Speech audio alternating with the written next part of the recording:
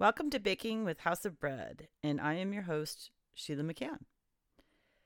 So I thought I had uploaded this podcast about 2 weeks ago.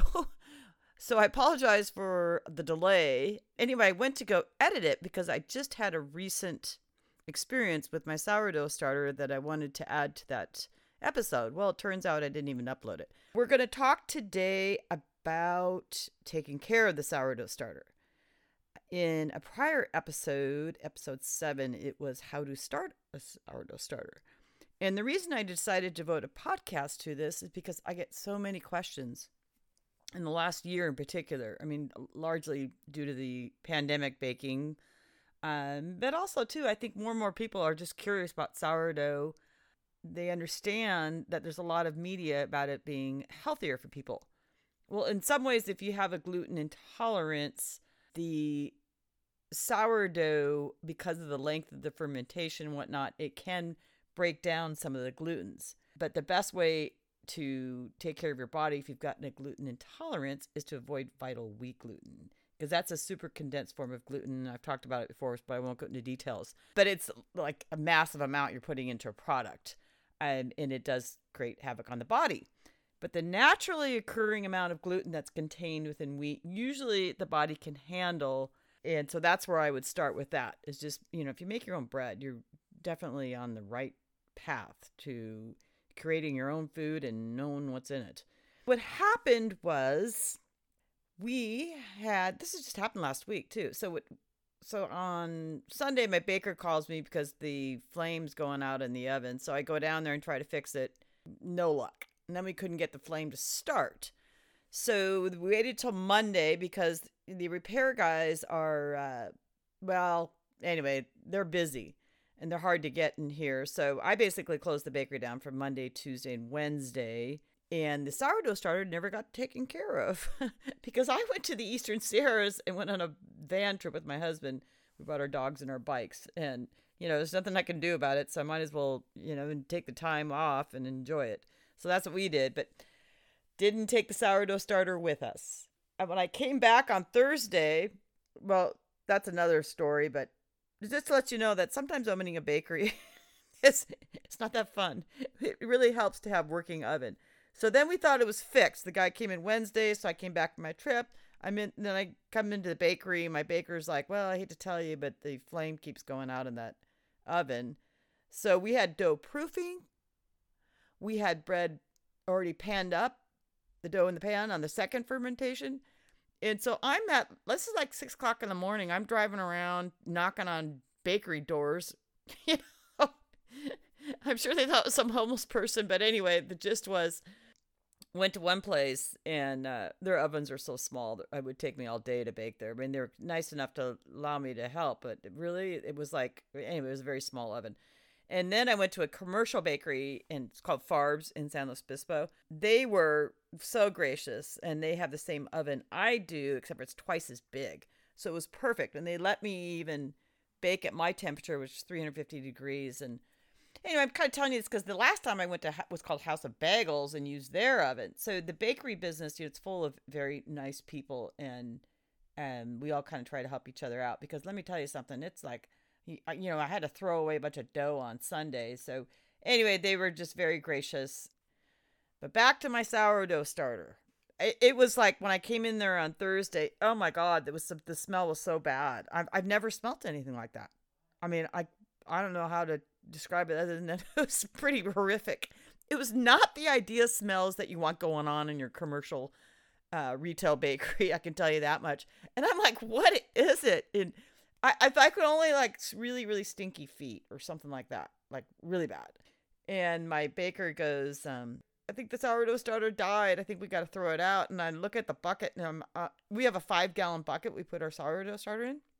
And we also use it on a daily basis, so it's on the counter. Well, it had like a lot of blackish mold, a lot kind of reddish. I mean, there were some different colors going in there, and some dark blue.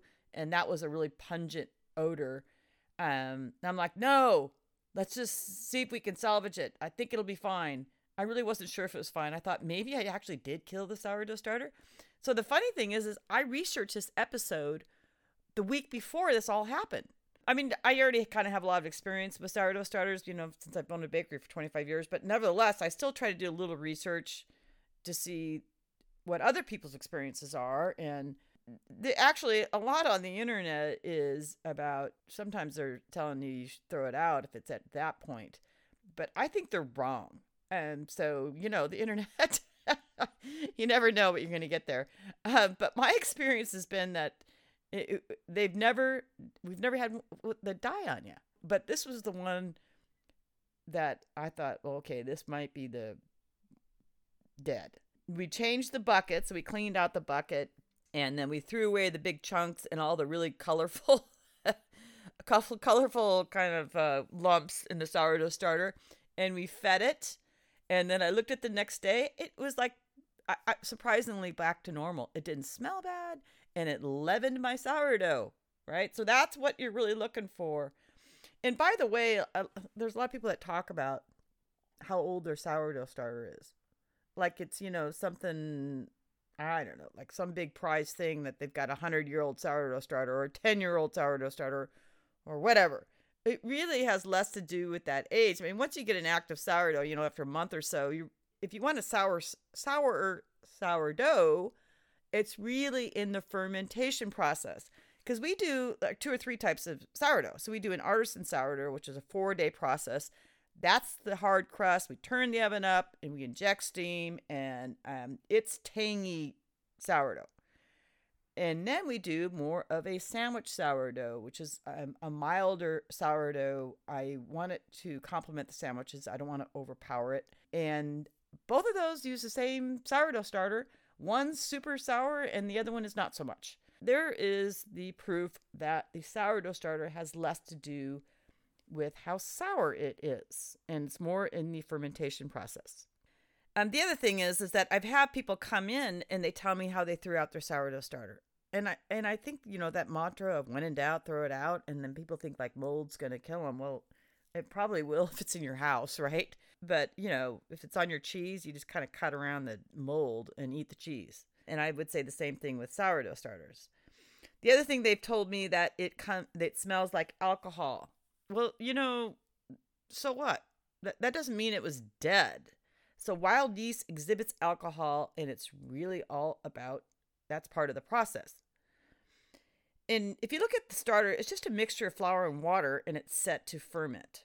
Okay? And the fermentation, it happens naturally. So after regular successive feedings, the bacteria that produce lactic, along with wild yeast, establish themselves as fermenting agents, and it's a symbiotic relationship.